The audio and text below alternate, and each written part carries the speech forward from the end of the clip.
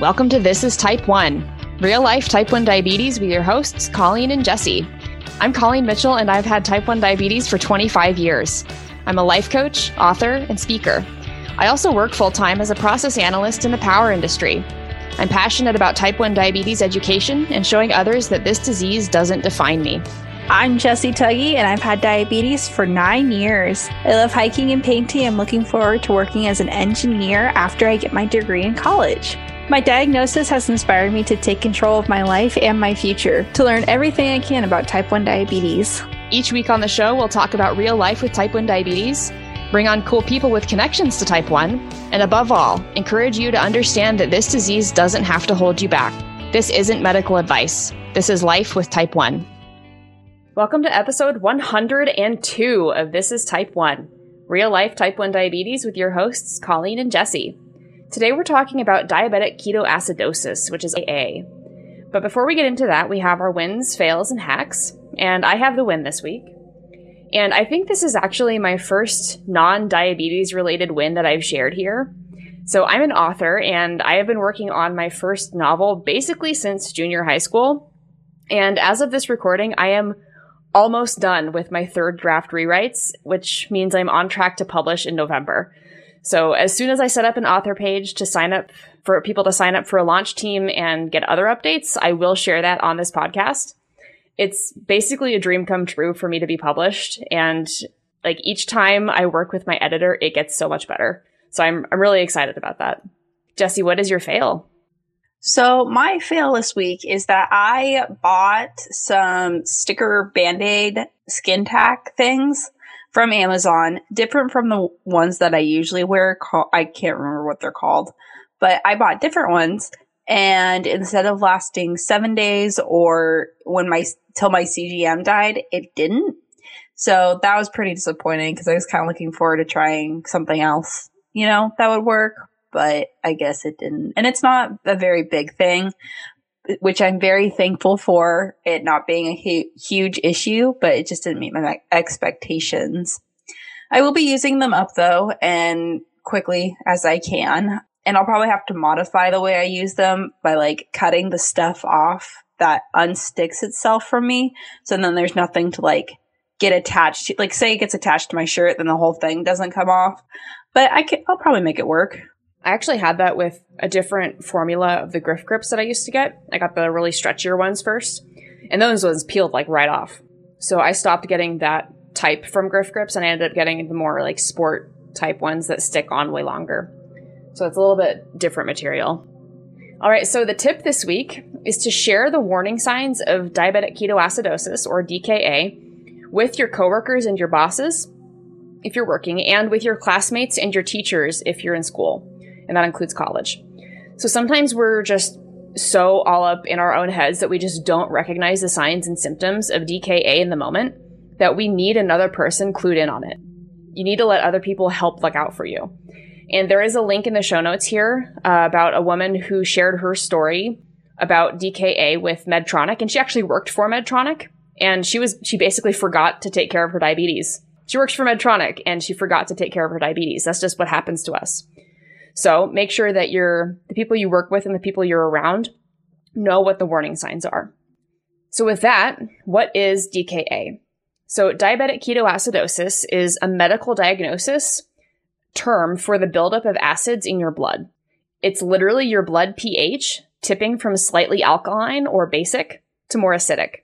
And to kind of give a more vivid example, it's your blood eating your body from the inside out because of the acid in it. It is a very serious diabetes complication that can totally kill you if you don't treat it in time. It can take many hours to develop, but the longer that you wait to get it treated or get treated, the worse you'll be. And the higher your blood sugar is, the more at risk you are for DKA. 1,000 mg/dL, the organs start shutting down. And many people actually have been diagnosed at over 1,000 mg/dL, and they always sound like miracle stories to me that they're alive because, oh my goodness, I can't even imagine being at 400 for more than a minute. And people are up at 1,000.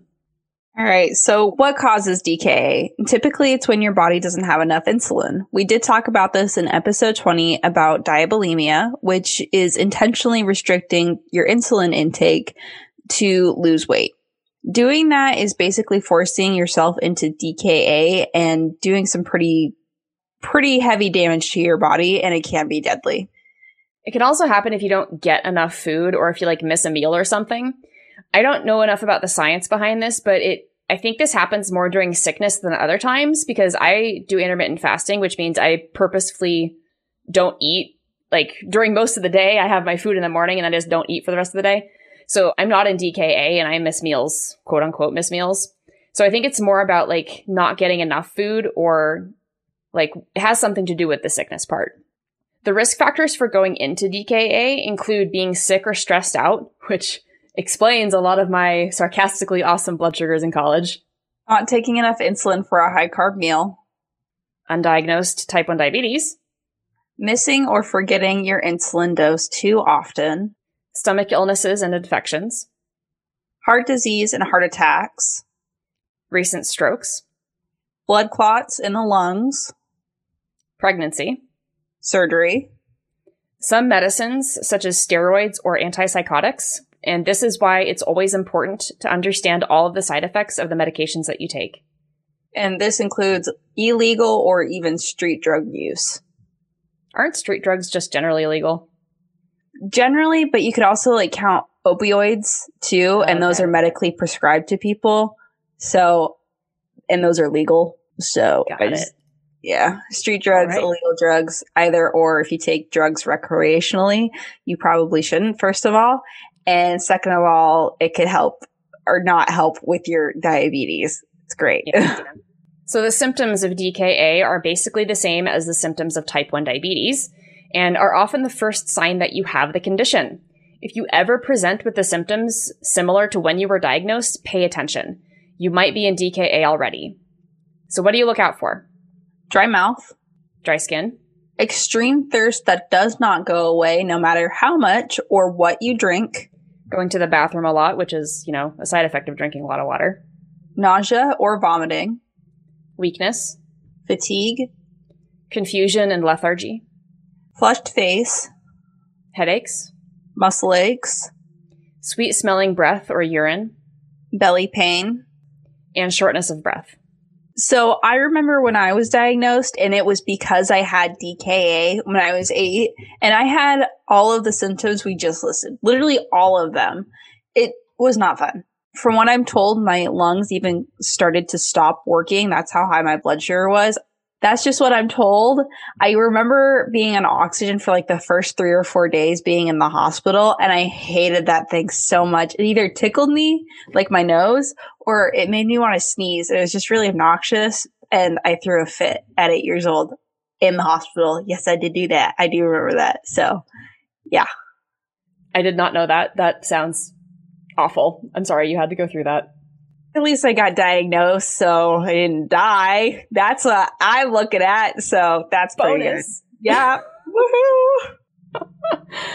So doctors recommend testing for ketones using either a urine strip or a blood ketone meter when your blood sugar is over 250 mgdl for 3 hours or longer, or if you have any of the symptoms we just listed. When you are sick, check for ketones every 4 to 6 hours. Some ways they will diagnose DKA once you get into the hospital or into a clinical environment include blood work, including metabolic panels and electrolyte levels, urinalysis, arterial blood gases, blood pressure, testing for signs of infection. Infections feed on sugar, and having elevated sugar levels in DKA is a buffet table for infections, which is not good.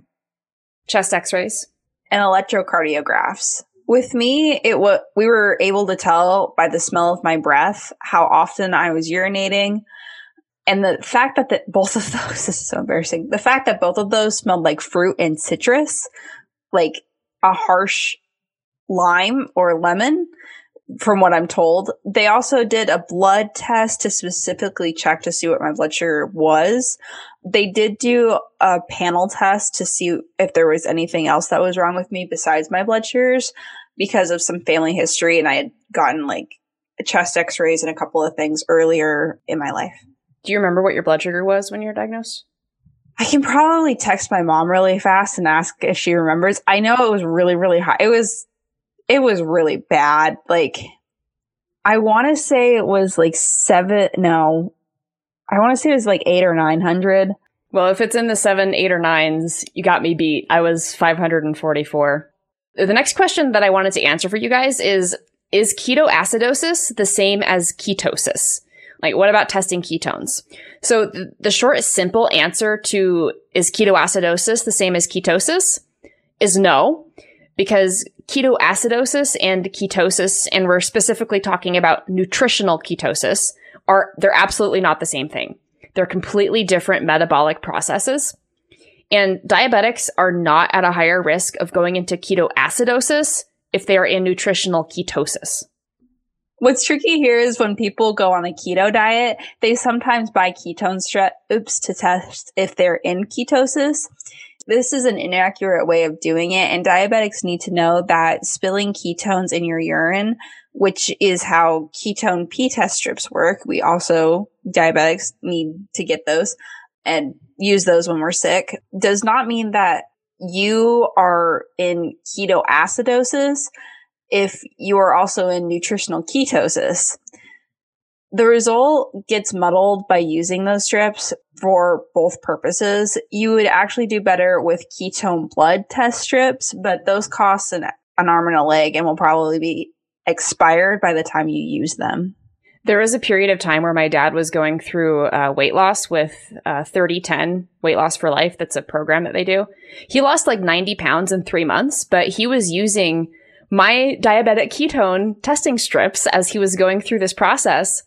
And he was actually like reading high on the ketone strip, but he doesn't have diabetes, or he didn't have diabetes. So that's like a great example of a non-diabetic spilling ketones and using those strips for that purpose. So the fact that it can measure both can be kind of misleading if you're both on the keto diet and you think you might have ketones from like ketoacidosis. So that's why it's like, be very careful about using those strips when you're doing both, because it might get a little bit confusing. Nutritional ketosis just means that you're intentionally restricting your carb intake to force your body into creating more ketones for the metabolic stability they provide. And this has to do with burning energy and like how the body uses fat and carbs for fuel and the differences with that. And nutritional ketosis on a ketone blood meter, so the strips that cost an arm and a leg, you'll see readings between 0.5 to 3 mgdl. And if you're in ketoacidosis, that will show up as 5 to 10 times higher than that. That's why having the blood meter is a lot more accurate than the strips, because you could be spilling a high amount of ketones on the strip, but it would all read as high. And we can post a picture in the show notes of what those, like the strips look like. And because you have to compare a color on the end to the color on the bottle. And it's like 5 colors. So it doesn't give you like a really good way of understanding how many ketones you're actually spilling. A good example of like kind of, if you can look it up, would be to look up like a chlorine test strip for a pool. I remember one time those accidentally got confused in our household, and we had to like look at the bottle really closely because we had like my dad was doing maintenance on our pool and I wasn't having a great day. So we compared them to each other and they looked exactly the same almost. So if you get the chance, do it. I didn't have ketones or anything like that. I was fine. I was just sick. So if you suspect you're going into DKA and you have yet to go to the hospital, don't eat anything else. Like seriously, don't eat anything else, even if it's like no carb, low carb, because just having that food will make your body even more angry. And start drinking water. There were definitely times in college that I just completely skipped meals and chugged water because I had extended highs that may or may not have approached DKA. But I just did my best to take care of myself. That included excusing myself from group meetings and going home to sleep. So if you ever end up in a situation like that, Jesse, don't feel bad. Just go home and sleep. Oh, when it comes to sleep, I am fine taking the time off and just going to do that. So I'm not worried about that. Before we knew that I had diabetes, I was in DKA before we even went to the hospital. Like I was diagnosed when my lungs were shutting down. So I was definitely in DKA. my parents had me drinking like tons of water and also Gatorade too. It was the full sugar one though. If it had been the low, like sugar-free Gatorade, I probably would have felt a lot better than I was doing. And it did not help my blood sugars. I will say that Gatorade, unless it's sugar-free, does not help your blood sugars out. But the electrolytes actually help sustain me standing up and keeping me hydrated. So that was like one good thing that came out of me drinking and almost dying. Anyways, so hospitals will treat DKA with insulin IVs, fluid, electrolyte replacements, since a lot of drinks cause peeing, and it will affect your electrolyte balance because you're peeing so much. And adding an electrolyte supplement to the water you're drinking will probably help before you go to the hospital if you feel like you're in DKA. Usually it does. They'll also probably treat you with antibiotics if you have an infection or they suspect that you're going to get an infection because you're in DKA. And if you're confused about what point you actually should go to the hospital, WebMD sums it up very nicely. They say call your doctor or go to the emergency room right away if you have any of the symptoms that we're about to tell you, and your ketones are moderate to high when you test them using the pee strips, or if you have more than one symptom. So you've been throwing up for more than 2 hours, you feel queasy or your belly hurts, your breath smells fruity, you're tired, confused, or woozy, and you're having a hard time breathing. Those are the ones that you need to be like, I need to go to the hospital if you're displaying those. I had all of these symptoms, but we also didn't have WebMD when I was 8 or iPhones. So we did the best we could with what we had. I probably would have gotten to the hospital a lot sooner if we had like looked up all of my symptoms on WebMD, which we just didn't have. So I stopped eating for like 2 days beforehand because I couldn't keep anything down. So I was throwing up for 2 or more hours, reflecting on why my stomach hurt so bad. It physically hurt too. It didn't just like, oh, I'm nauseous. It physically hurt. As I mentioned before, my breath and urine smelled really fruity and citrusy and like sour. I was definitely tired, confused, and woozy from not eating, not keeping anything down. I was very dehydrated and my blood sugar just kept going up. And my lungs started to shut down. So I did have a hard time breathing. So if you think you're in DKA or you're putting it off and you have any of these symptoms for 2 or more hours, you are in the DKA zone and you need to go to the hospital and get treated. It's that serious. And if you don't treat it, nothing good will happen. Your electrolytes stay imbalanced, and that can actually cause electrical signal misfiring, which is like really dangerous. You really don't want that to happen. That's why you can actually drink too much water, because if you chug like way too much water in a short amount of time, it will disrupt your electrolyte balance and it will throw off your like electrical signals in your brain and it could kill you. It's literally that dangerous. You could also end up with brain swelling if your blood sugars adjust too fast, which is something I didn't know. And you could also lose consciousness, go into a coma, and die if you don't treat DKA. It is not something that we want to mess with. So if you do go to the hospital and you get treated, normal recovery is complete, usually within 1 to 3 days in a hospital environment. For my I was diagnosed in this, so I was there for about a little over a week. I would say about 7 to 9 days was what they had me in for. While recovering from DKA, you are going to feel like crap. Absolute awful. Like it's not fun. You'll have high blood sugar symptoms probably right as soon as you're back into normal range. I do remember that. I felt good and then I felt really awful when I was able to keep food down again because I was back in like a quote normal range. And then I ate something. My blood sugar didn't go up, but I was just like, oh, this is not right. And I just didn't feel good. And when you've been high for a long time, your baseline will also be higher, meaning you're going to feel really low when your blood sugar is actually normal. So over time, your baseline will reset and go back to normal. I do have a funny story about this. So I was in the ICU for the first 3 or 4 days of my diagnosis. And I remember we test on the third night, 4th day, we tested my blood sugar. And I think it was like below 300. and we had like a celebratory party in my room at 2 a.m. Like my dad was there, the nurses were there, and it was me. And I was like, I have no idea what's going on. So they told me I was in range and that I had the option of getting a sugar-free ice stick, like one of those like sugar-free popsicles. They didn't have any carbs or anything in it. And they're like, do you want one? Like, you're in range. You're doing so good. And I was like, absolutely, I do. And, you know, my blood sugar was still going down and stuff like that. And then all of a sudden I started shaking, and I couldn't tell if it was because I was cold or if that was the first thoughtful low that I was experiencing. I like my legs could not stop shaking. And now that I'm thinking about it, that was probably the first time I felt like I was low and I just didn't know it. But I was really happy. Yeah, like wow. That's a good story about like weird baselines. Yeah, it was a really weird morning. So in doing research for this episode, I kind of had a eureka moment. My friend Alexa and I had this running joke about how every time I went over to her house, it seemed like the air basically had insulin-like properties because I was always low at her house. Like every time I walked through the door, my blood sugar would drop. It was like clockwork. And one time I actually got sick enough to throw up there. And every time we checked my blood sugar, I was still low and it would not come up.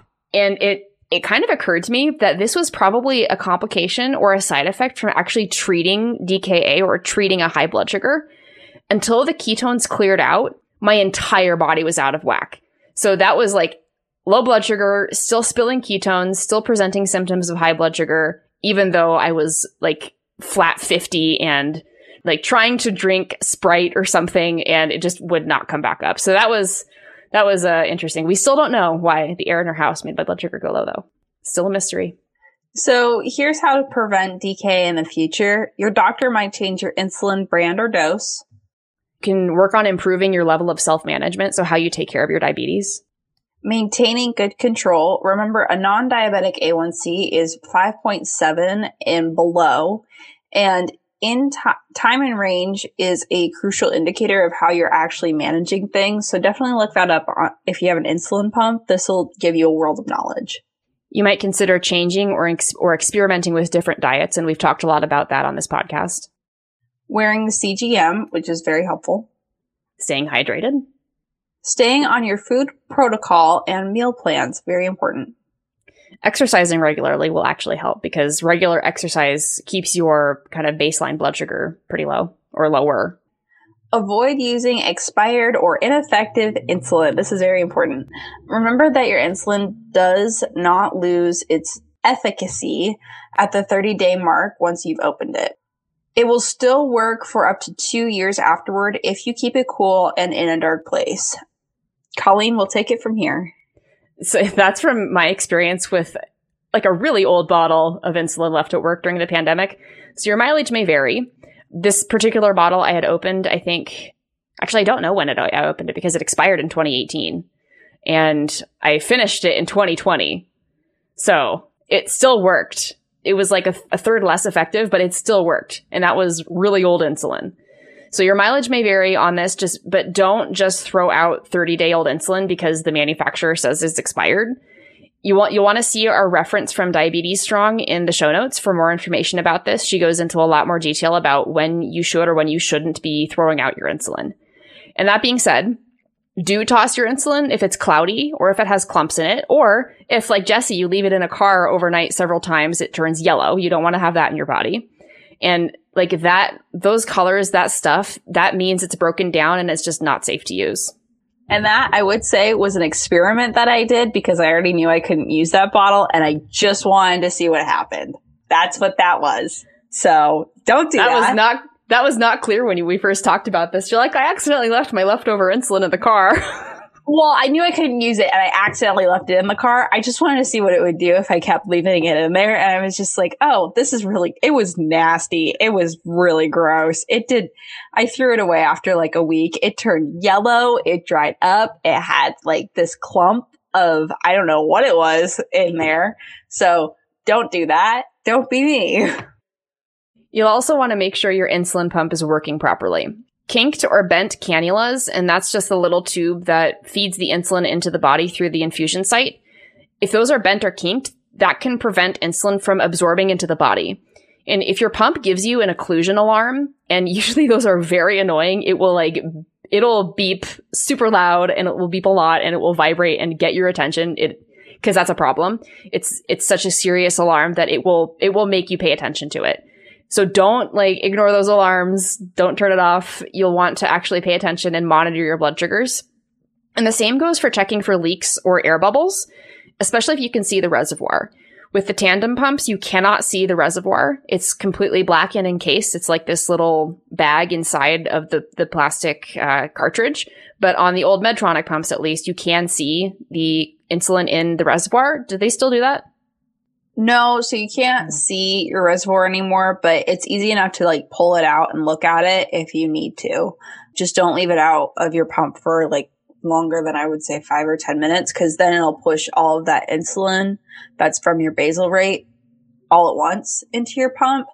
And that's not fun. That's not good. Yeah, but the old Medtronic pumps, like the 712s, 512s, 523s, 723s, those ones you can all see the insulin on the side. So if you have one of the old ones, that you can check to make sure there's no bubbles there. And have a plan for what to do if you do approach DKA once or again. Getting ready and familiar with your body's signals, and don't miss them if there's a red flag that shows up. Take care of yourself. So I think my only time in DKA may have been when I was diagnosed, when my blood sugar was 544. If I did have any other DKA episodes, I don't remember them. I did ask my mom, and she doesn't remember me going into DKA either. When I asked her, though, she's like, did your 2 seizures count? And I'm like, no, those were lows. So I think she's just kind of completely forgotten all of the essential diabetes information now that she's not completely responsible for me. But DKA is a scary topic, so enough said there. Yeah. DKA is not healthy or necessary for diabetes care or treatment in any way. Colleen and I are both examples of getting diagnosed and then not going into DKA. Again, in my case. But there are ways you can avoid it, and we've both done it. It's not something that you have to do to either get help, or if you're getting burnt out, this does not have to be the end scenario. Yes, it's scary, and yes, it can definitely have long-term effects on your life that will affect you for the rest of your life. We interviewed somebody who was going blind because of her diabetes, and because she did the best she could with what she had. She was older with her diabetes, she's had it for a very long time. But those are some of the complications and effects that DKA could have on your system. And this is something you should avoid at all costs if necessary. Okay, so for the diabetes spotlight this week is on the College of Edinburgh. As of May 31st, Edinburgh College released a new cancer treatment. And I didn't realize this, but some people may not know that, anybody may not know this, but since cancer and diabetes work in the same way, specifically when the cells are attacking itself, for us with diabetes, it's when the islet cells attack itself, causing there to be no insulin production. With cancer, this could happen with any cell and could cause the destruction of really healthy cells by those cancer cells.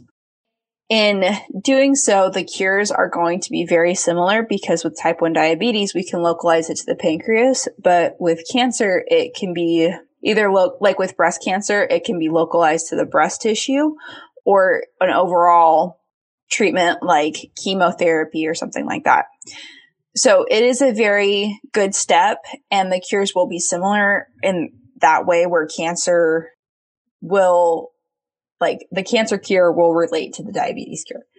But the article states scientists from the University of Edinburgh believe that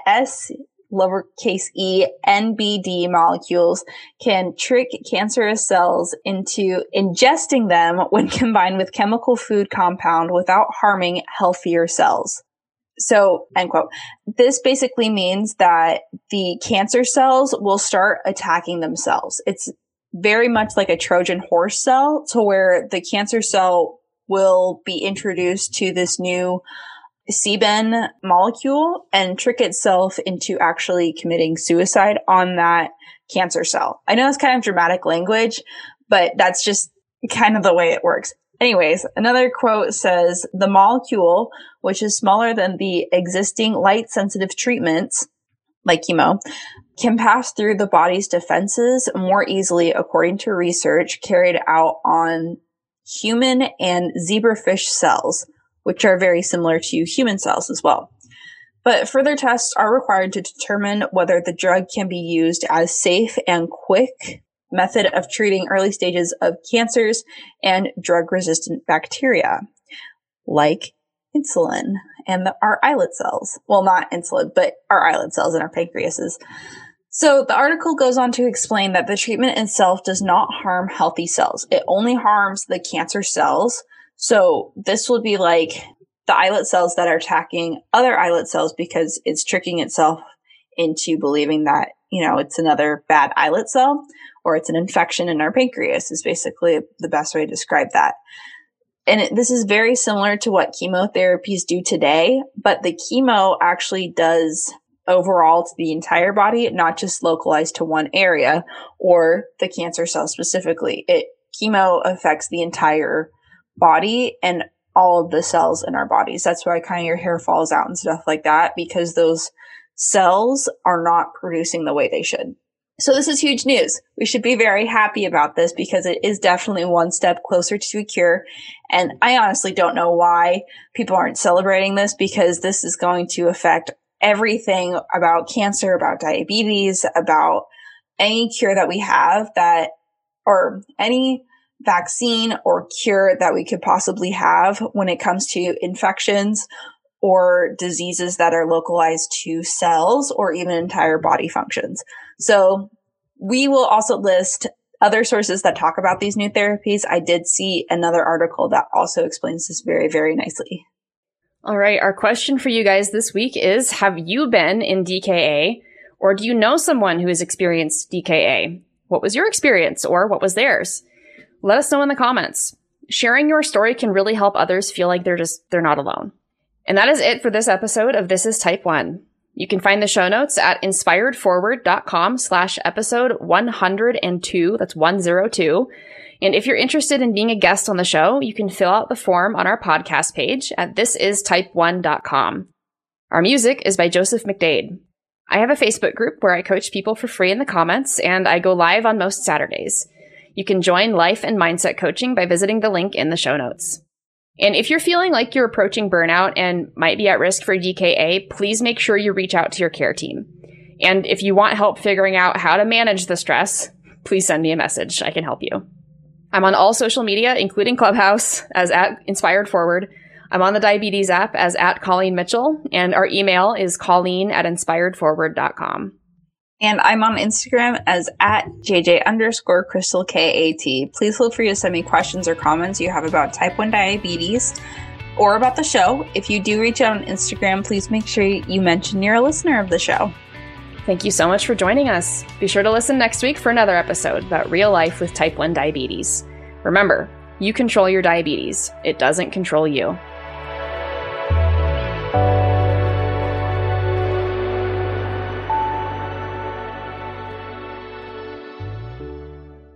Hey, if you like what you're listening to on this podcast, you have to join us in the Half Dead Pancreas Club. It's my private community where you'll connect face-to-face with other people with type 1 diabetes, get personalized emotional support, and learn how to handle anything T1D throws at you. Join us over at inspiredforward.com/community. I can't wait to see you there.